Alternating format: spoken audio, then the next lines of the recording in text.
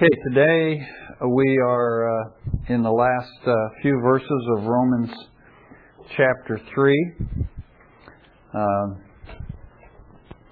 Last week I scaled back and only tried to do 2 verses, and I managed to get them done. But today I'd like to look at verses 27 through 31, so the tail end of the chapter there. And we'll look at that in just a minute, but let's kind of go back and dig in the deep recesses of our mind and try to remember, what did we talk about last week?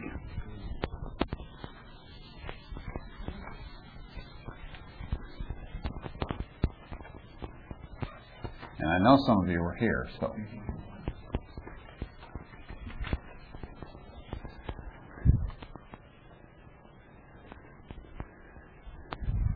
We looked at verses 25 and 26 primarily. Father, God's forbearance, not injustice. Okay. And what were we talking about when we were talking about God's forbearance? Well, the fact that some sinners get away with, we all sin, and we're not punished for our sins or eternally.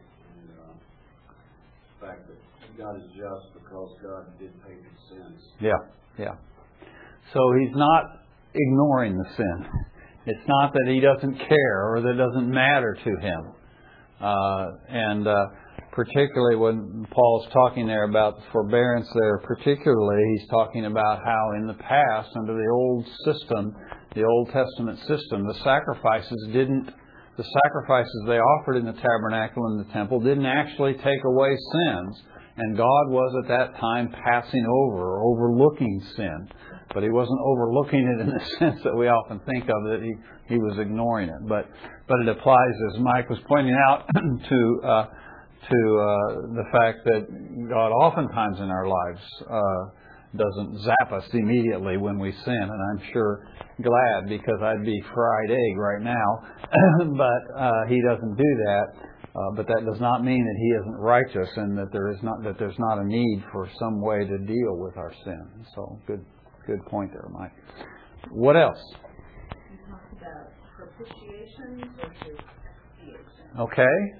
Now those are 2 big words that we can hardly pronounce. What were we talking about? Propitiation is from Hoserian, which has a literal sense of the place of forgiveness. Mm-hmm.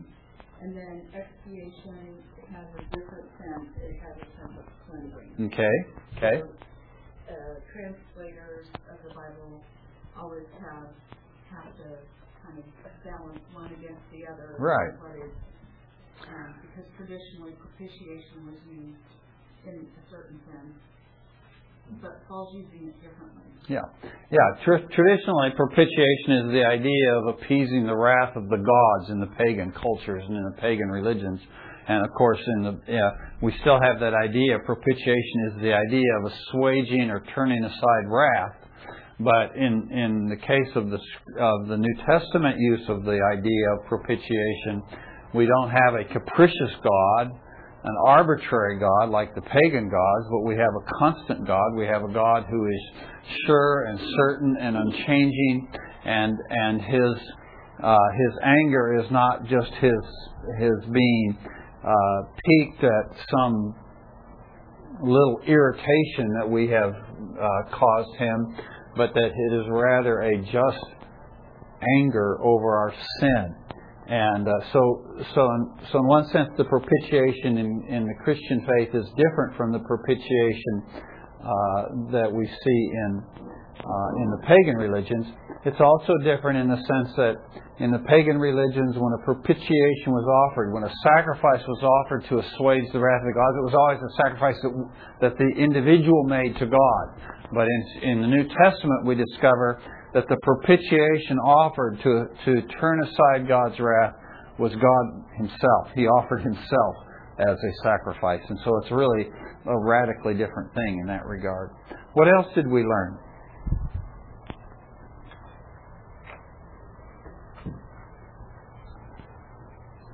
That word that Sarah mentioned, the Greek word hilasterion, is often used in the Old Testament, in the Greek translation of the Old Testament, to refer to something in particular. Do you remember what that was? The mercy seat. Yeah. It is used over and over again in the Old Testament to refer to the mercy seat. What was the mercy seat?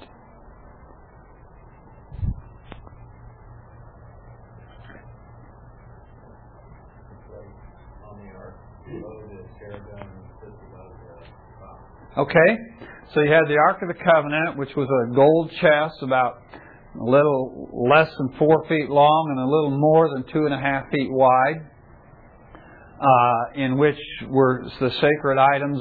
Eventually, it included the tablets of the Ten Commandments. It included the jar with some manna in it from the wilderness, and it included the rod, Aaron's rod, which budded spontaneously or miraculously, and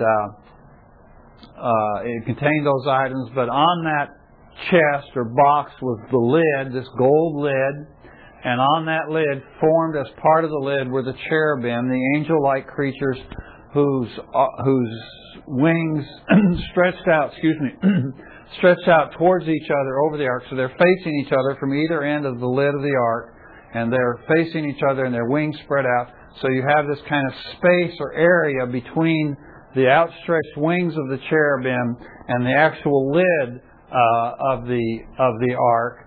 And that area there, that lid, was called the mercy seat. And what was significant about that area underneath the wings, between the wings and the mercy seat? What was significant about that area? Obviously just a small area, probably no bigger than what I'm showing you here with my hands. But what was significant about that area? That's where the Shekinah glory resided. That's where the Shekinah glory resided. That's where the glory of God resided. And God said, if you want to talk to me, if you got any questions, you come in here and you talk to me, and that's where I'll be. Okay? So, of course, it was nothing visible. There was nothing. There was nothing tangible, I should say. There was no idol there. Nothing like that. No image of God. It was just there where His glory dwelt. Okay? And so we have this mercy seat, and this word that Paul is using here in Romans chapter 3 is used throughout the Old Testament to refer to that mercy seat. So what's the significance of Paul using that word here in Romans chapter 3?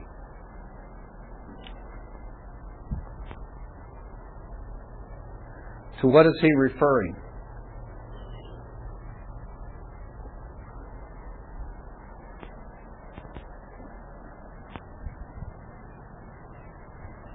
Now remember, the Greek word we're talking about, hilasterion, is translated here in verse 25. It's translated by the word propitiation. Okay? So, Hebrews 9:5 is translated mercy. Okay, it's translated mercy seat. Okay, so in Romans chapter 3, what is the hilasterion? What is the propitiation in Romans chapter 3? Jesus Christ. Okay? It says, He has been made our propitiation in His blood through faith. Okay? So what we discover then is that this mercy seat of the Old Testament is actually a picture or an illustration of Christ. And Christ is the antitype, we say, of the type. So the mercy seat was what we call a type. It was a picture. It was a shadow. It was an illustration. Okay, and that we refer to that as a type. When we talk about an antitype, we're talking about the thing of which something is the illustration. So, for example, we have, or in this particular case, we have the type is the mercy seat. The antitype, the reality to which the type points, is Christ. Okay? So He is the antitype. He's the reality of which the mercy seat is merely a shadow. Okay? So Christ is the mercy seat. Now, what we discovered last week, remember we discovered, is that that Christ kind of fulfills both aspects of this. Because what would happen at the mercy seat in the Old Testament? We know the Shekinah glory dwelt there, but where was the mercy seat? Where was it located? It was located in the Holy of Holies, in the holiest part of the tabernacle, and then ultimately in the holiest part of the temple. And what was significant about that place, the Holy of Holies? Okay, the priest could go in only once a year. Only one priest, the high priest, one person would go in once a year. And when he did, what would he do when he went in? Okay, he would take the blood from the atonement sacrifice on the Day of Atonement that was offered. He would take that blood from that sacrifice that had been offered out in the other part of the tabernacle, and he would bring that in to the holiest of holies, and he would sprinkle that blood upon the mercy seat. And what we discovered about Christ is that He is the propitiation. It says He is the propitiation in His blood. So what we discover is that Christ is both the blood sprinkled and the mercy seat upon which it is sprinkled. He is both. And so, in Christ, then, the wrath of God on my sin and on your sin is turned aside. Because Christ is the propitiation. Okay? So those are some of the things we talked about. What else did we talk about in those verses? Talked about that the Holy of Holies was in private. There was this picture, and the Calvary was a public display. And it was the actual. Okay. Picture. Okay. And Paul makes a big thing out of this. He stresses this. He talks in verse 26. In 25, he talks about God displaying publicly there at the beginning of 25, and then later in 25 he talks about demonstrating His righteousness, and then in verse 26 again he talks about this demonstration. So there's a heavy emphasis in these verses on the idea of the public nature of Christ's propitiation. Why was that important?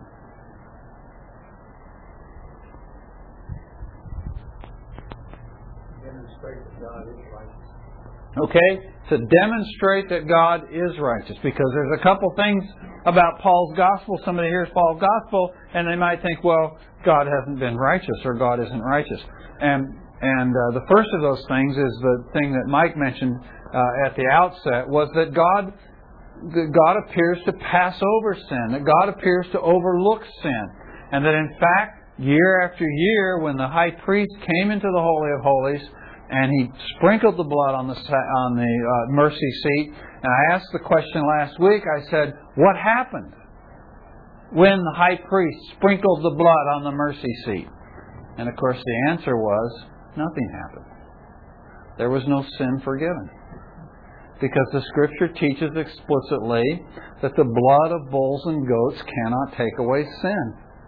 So you have the high priest coming in and he sprinkles the blood sacrifice, and his sins are not washed away by that, his sins are not forgiven by that, nor are the sins of the people, yet he walks out of the Holy of Holies alive. Obviously God has passed over his sin. God has overlooked his sin. Is God righteous? How can a righteous God overlook sin? Well, in order to prove that God is in fact righteous, He made a public display. So the second mercy seat, the real mercy seat, is not done back in a corner in a closet or in a Holy of Holies someplace, but it's done right out there in public. It's done out there on the thoroughfares of Jerusalem, of a large city in the first century, right there on a public thoroughfare where people come and go as they go back and forth from Jerusalem to other various parts of the empire. He's crucified right there. I have stood there and I have looked at the actual spot where Christ was crucified. And it is even to this day a very busy intersection outside of Jerusalem. And that is where He was crucified. And not only was He crucified there, but He was crucified at the pinnacle of one of the greatest feasts and festivals of Judaism. And so there were just hundreds of thousands of additional people in the city at the time because God wanted to make a public display of His righteousness. That He was righteous. And that there did need to be an atonement paid, a propitiation made to turn aside His wrath at sin. So that was the first reason why, the first thing that would make us wonder, is God righteous, is that He had seemed to overlook or passed over sins previously committed. But there was another reason why we might wonder if God is righteous, and what was that?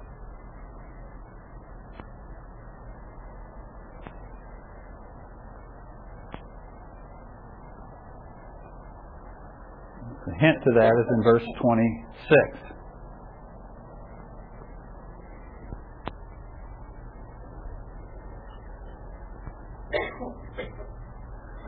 What happens when God justifies someone?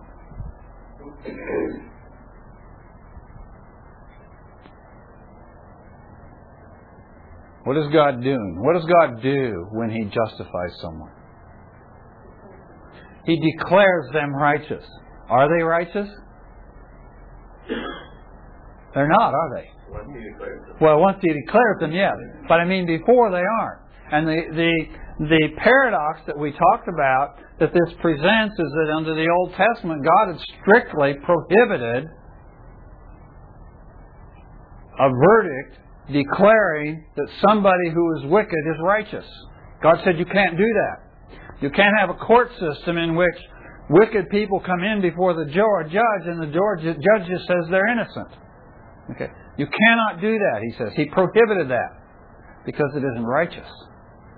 So how could God do it? How could God be righteous and declare sinners like me and you to be righteous when we know we aren't? How can He do that? Can He be righteous? Is God actually righteous? Well, He is righteous, and He demonstrated that publicly by offering His Son. He shows that, in fact, the way that He declares sinners righteous is by making an atonement, a provision, a propitiation for our sins. And so that's why this issue of the public display is so important, so that you and I would know that God is not simply ignoring sin, that He's not indifferent to sin. Sin matters to Him, and we know sin matters to Him because we see what it did to His Son at Calvary. Okay, well, those are some of the things we talked about last week. Let's go on then and pick up in verse 27. And Paul here at this point kind of reverts back into this diatribe mode of communication that we talked about earlier. He did this all the way through chapter 2 and the first part of chapter 3, this kind of imaginary dialogue or diatribe that he has with this imaginary opponent, and he reverts to that style here again in verse 27. But he's making a major shift here in his theme. Up till now, he's had several themes kind of going on that we've talked about. He's been talking about the righteousness of God, men being declared righteous and that sort of thing. He's been talking about man's sin and all men being under sin, and he's been talking about God's wrath. These are all themes that we've been looking at over the last number of weeks. But now Paul shifts, and his theme becomes kind of one central, dominant theme for the next period here in Romans, all the way through at least chapter 4. And you could actually argue that this becomes his theme all the way through chapter 11. And that is the theme of justification by faith. So faith now becomes the dominant theme of Paul's argument here. And so let's pick that up and we'll read it, and I'll make another couple introductory remarks, and then we'll analyze the passage. He says, "Where then is boasting?" This again would be the question his imaginary opponent is asking. Where then is boasting? And his answer is, it is excluded. And the question comes back, by what kind of law? Of works? No, but by law of faith. For we maintain that a man is justified by faith apart from the works of the law. Or is God the God of Jews only? Is He not the God of Gentiles also? Yes, of Gentiles also, since indeed God, who will justify the circumcised by faith and the uncircumcised through faith, is one. Do we nullify the law through faith? May it never be. On the contrary, we establish the law. Okay? Now, what Paul is doing here, he's actually been doing this kind of all along, and he's doing it here as well, is Paul's kind of having to walk a fine line here. Because one of the things he wants to counter is this idea of actually we were talking about earlier during our prayer time, this idea of syncretism. Okay, he's struggling against the syncretism of merging Judaism and Christianity. He doesn't want us to do that. Remember, we'll have to go all the way back to our introductory lessons in the book of Romans. Remember back to some of the things we said about the Roman church. What was going on in the Roman church at the time that Paul wrote the book of Romans? Now, do you remember when the Roman church was first founded? Of course, we don't know much about that. We kind of have to put the pieces of the puzzle together to figure that out. But when the church was first founded in Rome, who was it founded by? By Jewish believers, okay? Presumably people coming back to Rome from Pentecost. So it would be predominantly Jewish believers. And presumably then, for the first period of the church's existence in Rome, it consisted chiefly of Jews. And so it must have looked much like the church in Jerusalem looked, because it was a predominantly Jewish church and it had a predominantly Jewish flavor to it. But something dramatic happened that changed all that. Do you remember what that was? Yeah, Caesar. Claudius? Yeah. Threw out all the Jews. Okay, Claudius Caesar at one point exiled all the Jews out of Rome. He thought they were causing a ruckus, and he didn't like the ruckus, and so he chased them all out of Rome. Okay, so now what do you have left in Rome as far as the church is concerned? All Gentiles. There may have only been a few of them, but the church is completely Gentiles. Okay. But of course it goes on over the next few years. It goes on. They evangelize. They share the gospel. People get saved. But there aren't any Jews in Rome. So everybody who joins the church during this period of time, everybody who becomes a believer is then what? Obviously. A Gentile, right? Okay. So they're all Gentiles. Okay. Then eventually Claudius dies, and about 5 years after the Jews were all run out of Jerusalem, out of Rome, they are now permitted to come back. And so now we have all these Jews, many Jewish believers, maybe not all of them came back, but a number of the Jewish believers who had left Rome now returned. Now, if you were one of those Jewish believers and you returned to Rome and you returned to your local Baptist church on the corner of whatever, Appian Way and whatever there in Rome, and you returned, what would you expect? I'm back home, right? Well, we're just going to go on like we always did, right? But it ain't going to be that way, because you come back to your local Baptist church on the corner of Appian Way and Caesar Avenue, and you find out that you're outnumbered by Gentiles 3-1 or whatever. Okay? And so it's an entirely different makeup.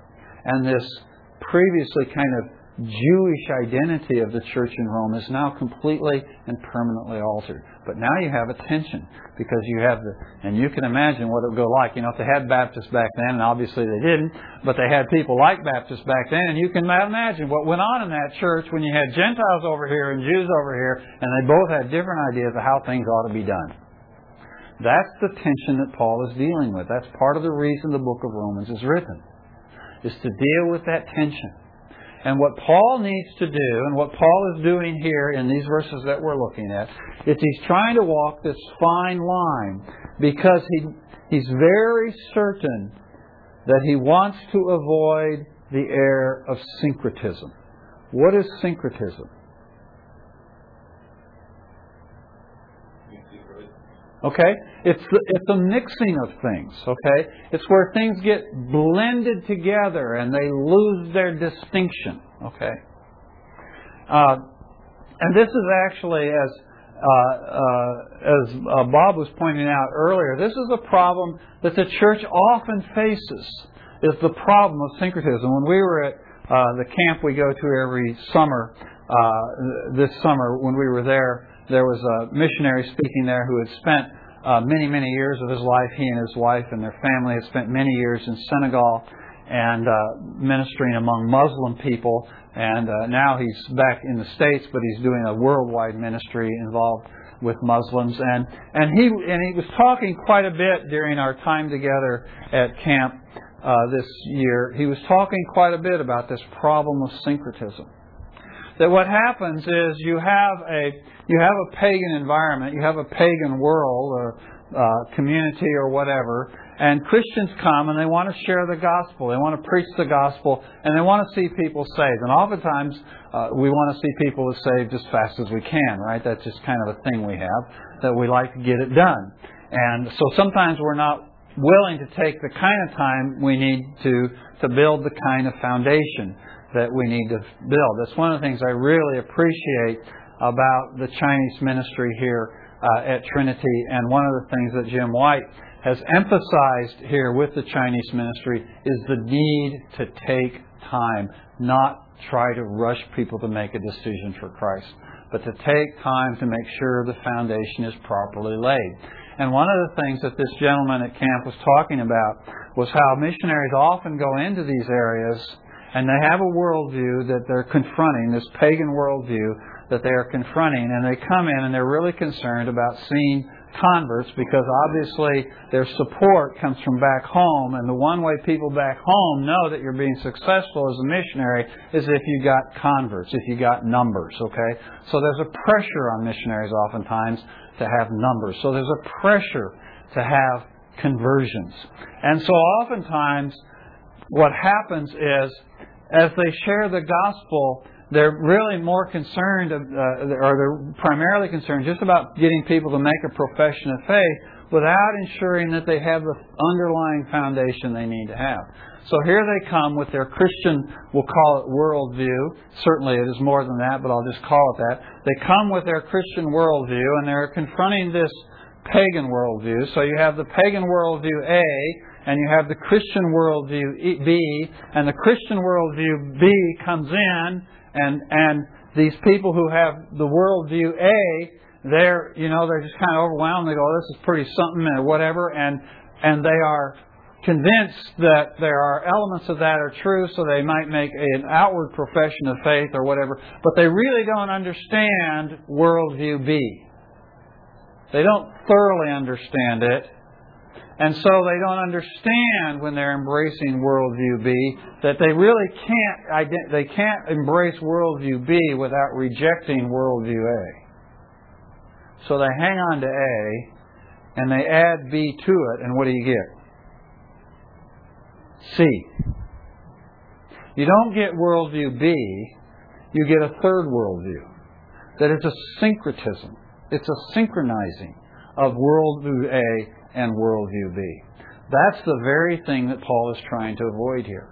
What Paul wants the believers in Rome to understand is that there are important distinctions that must be made between the old system, the Jewish system, and the new system, Christianity. That's what the book of Hebrews is all about. Okay.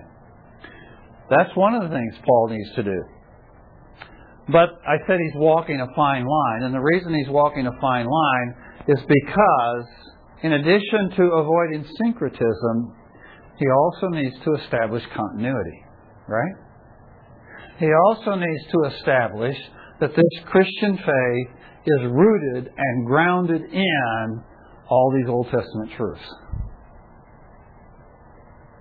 So he needs to help people understand that, no, we're not just tacking a few new things on to this old thing and you still really got the old thing with new stuff added. That's not what we're doing. But on the other hand, I don't want you to think that this new thing doesn't have a grounding, a foundation, a basis in these old truths.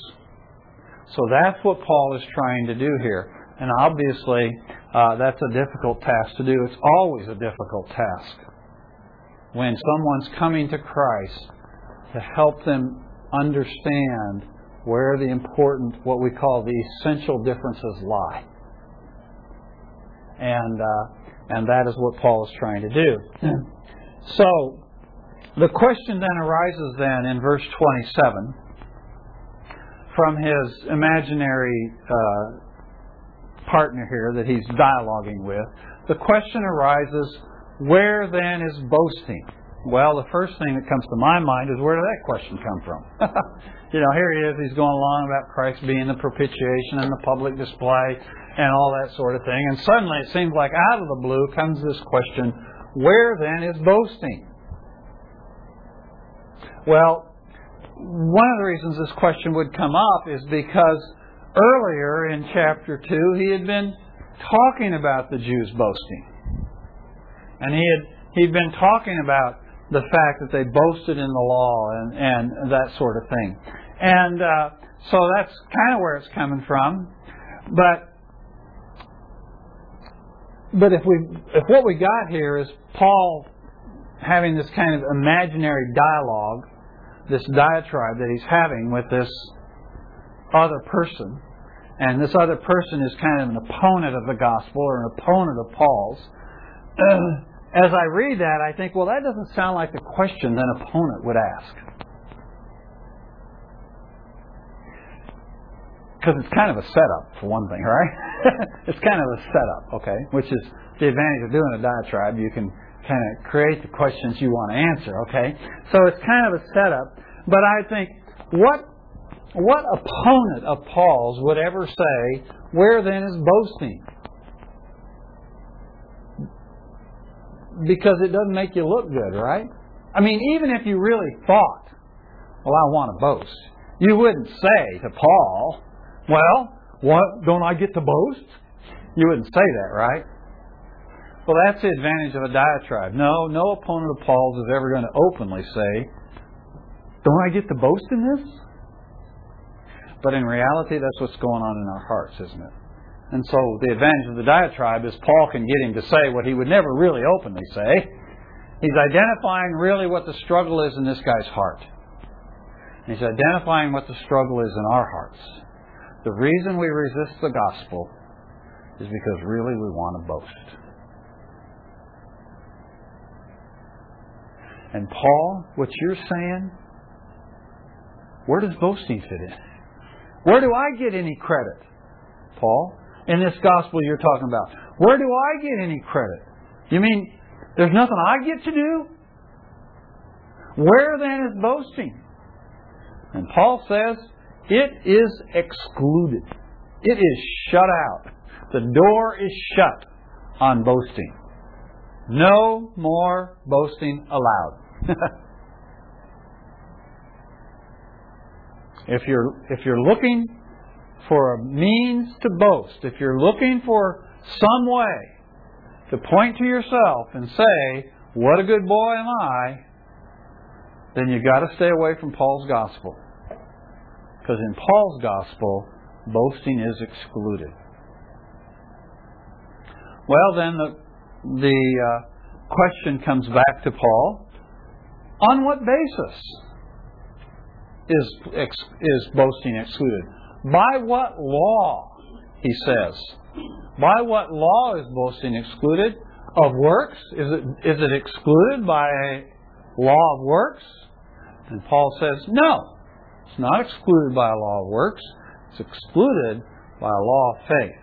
Now, remember, when Paul uses the word law in Romans, we have to always stop and ask ourselves, how is he using it? Because he uses it a bunch of different ways, okay? And I gave you a handout that gave you some of the ways that the word law is used in Romans several weeks ago. In this case, when Paul is using the word law, most commentators agree that the idea he has in mind is the idea of a principle or a general rule.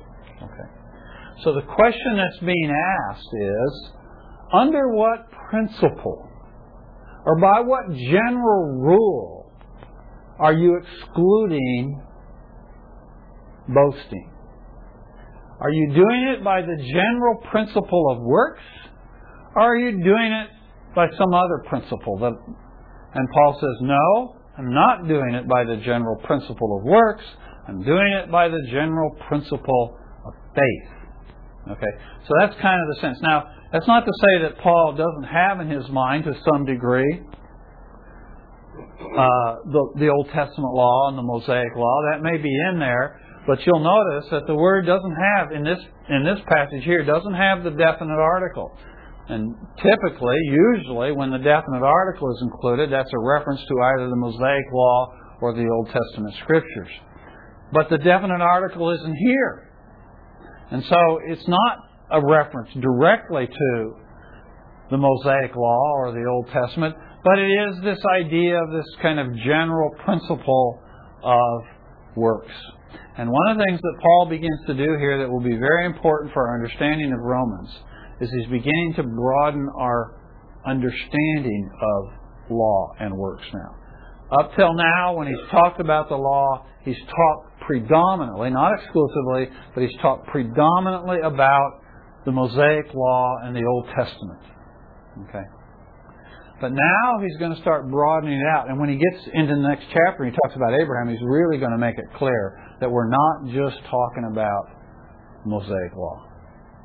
But what we're talking about is this whole idea of good works. And that's imperative for us to understand.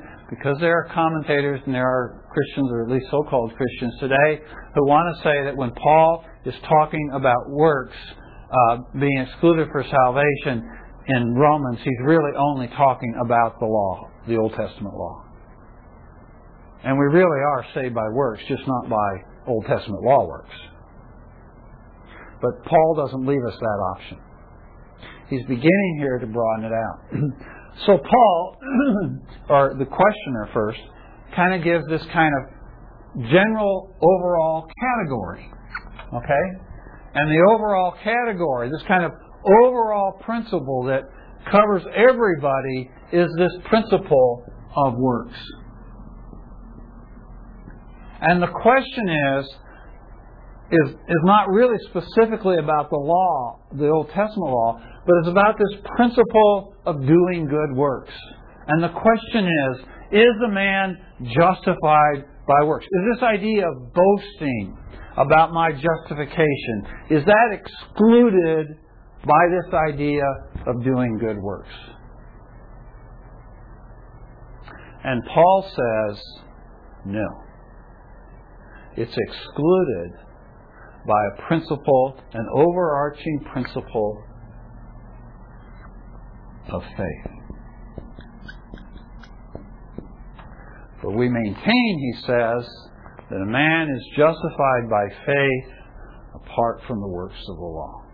And there he is referring to the Old Testament law, okay?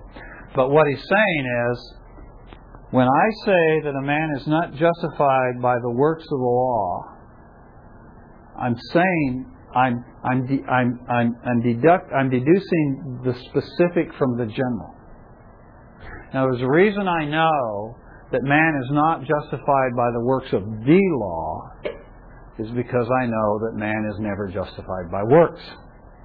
There's the overarching principle of works, and under that overall arching principle of works is the specific work of keeping the law.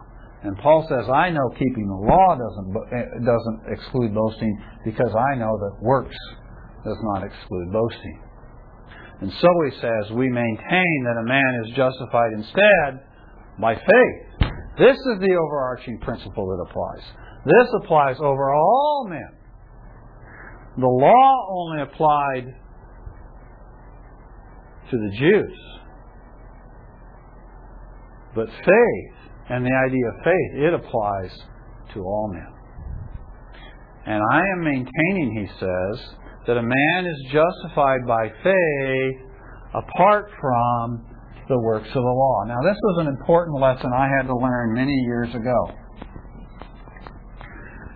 Because I really didn't understand what faith was, or maybe I should say what faith isn't. Okay? And I had to come to understand what faith isn't.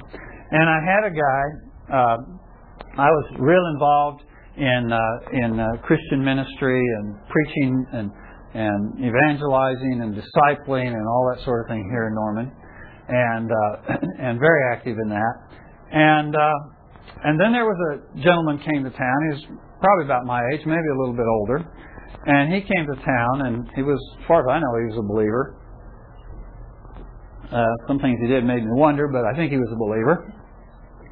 But he kind of had his own different theology that he was pushing, and he was pushing it very vigorously. And he was doing it. He wasn't going out on the campus and witnessing and trying to get people saved. Primarily, he was going to all the Christians and all the Christian groups and pushing his particular theology, which I won't identify specifically right now because it's not germane. Okay, but he was kind of pushing because he wanted to get people to follow him and join his group. Okay, and it just so happened that the guy just lived right down the alley from us. And so I remember one time I went down the alley to meet with this guy and kind of talk over things and some of the problems I was having with him, kind of pushing his thing on all the, not just our group, but a number of different Christian groups were struggling with how we deal with this guy.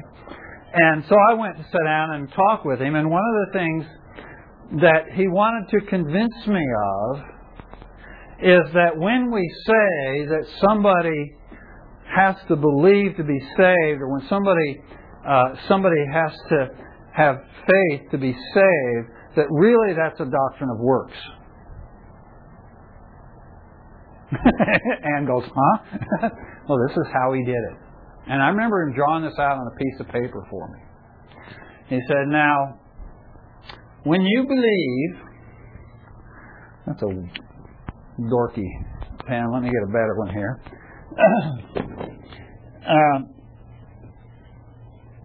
He said, when you believe, oh, that's much better. He said, when you believe, that's something you do, right? Pardon? Well, yeah, but it is something you do, right? I mean, it is in the Greek, in the active voice. It's not in the passive voice. It's in the active voice. So it's something. It's not something it's not something that's done to me. It's something that I do, right? But you're right. It's in the mind. It's in the heart. Okay. But it's something I do. Okay. But if I do something, it's a what? It's a deed, right? And a deed is, in fact, a work. Seems pretty straightforward, doesn't it? If you're saved because of believing, you're saved by your works. Now, you're shaking your head, but that looks like pretty irrefutable logic to me. And when he drew it out for me, I went, okay, I know there's something wrong there, but I haven't figured out what it is. So when you're sleeping, you're also working. Good point. Good point. It took me a while to figure out how to answer that. It took me studying the book of Romans. It took finding out what is faith. What does Paul say faith is? Because I cannot deny that faith or believing is something you do. The question is it a work? And the answer is no. So somewhere along here, this little chart, this little diagram he drew breaks down. And it breaks down right here in verse 28. For we maintain that a man is justified how? By faith, what? Apart from works. And what we discover as we go through the book of Romans, and we'll see it over and over and over again in the book of Romans, that Paul absolutely declares that faith is not a work. Certainly it's a work in the sense that it's something we do. But it's not a work in the sense that Paul is using the word work when he says we are not saved by our works. It is categorically different. So over and over again in Romans, Paul says things like faith apart from works. Or he talks about the person who ceases from working and believes. So in Paul's theology, faith is not a work. Now this is important. This affects, it may seem trivial or unimportant to you, but it really goes to some foundational issues of theology. That faith is not a work. And there are many Christians who don't understand that. Now, a work, when Paul is using the term work, he's talking about good works, right? He's talking about works that are inherently meritorious. Now, I don't mean they're meritorious in the sense that they satisfy the wrath of God, but I mean they're just good things and they are by definition good.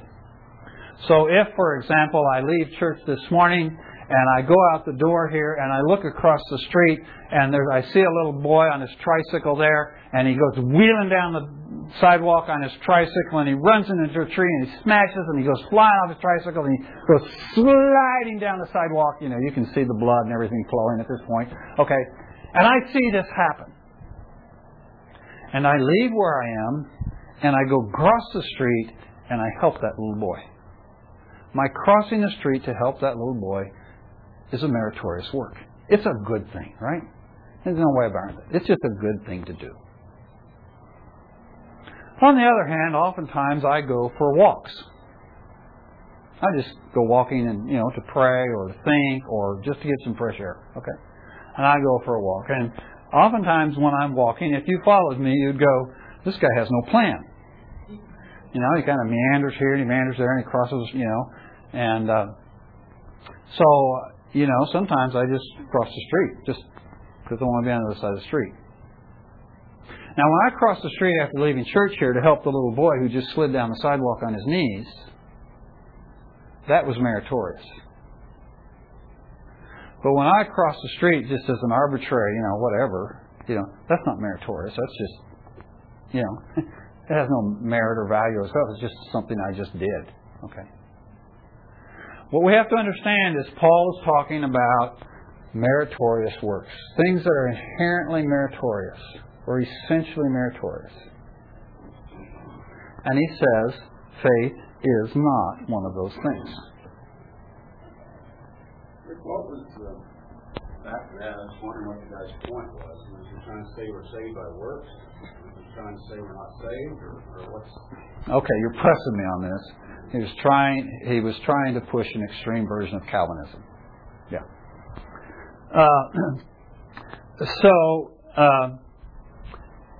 Any rate, works then is, in Paul's use of the term, is meritorious.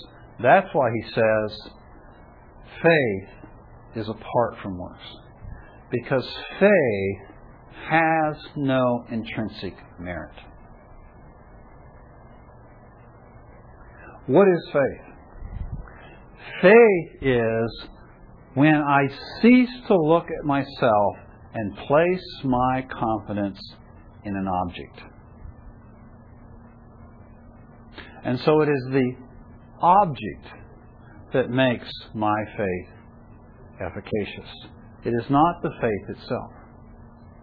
Because I can believe in a tree. I can believe in Buddha. I can put my faith in all kinds of things, but my faith has no merit. What makes my faith efficacious, what makes my faith work, if I can use that word, to justify me, is the object of the faith. So I come to understand then that faith is not a work. And we'll harp on this all the way through Romans. We'll harp on it again and again and again. Faith is not a work. Because oftentimes what we subtly think in the back of our minds is that faith is a work. But we're saved by faith and not by works, and we think, well, what that really means is faith is a work that's clear up here. Everything else is down here. All the other works are down here. And faith is this really, really, really, really, really, really good work. And that faith saves us, that work saves us, but all this other work doesn't. We think that subconsciously. How do I know we think that subconsciously? Because oftentimes, when people struggle with certain aspects of theology, one of the things they tend to say is, if you are saved by your believing in God, then really you're getting credit for it. If you choose to believe God, if you believe God, you're getting credit for believing God. But there is no merit and there is no credit in faith. Faith is not meritorious. And so, when I get to heaven and God says to me, why should I let you into heaven? I can assure you my answer will not be because I believe God. Because it's not about me. It's about Him. My answer will be because, Father, of what your Son did. That will be my answer. It is not because of what I've done. It's not because I believe, but it's because of what He did. And my faith just opens the door to let that come in. There's no merit in that.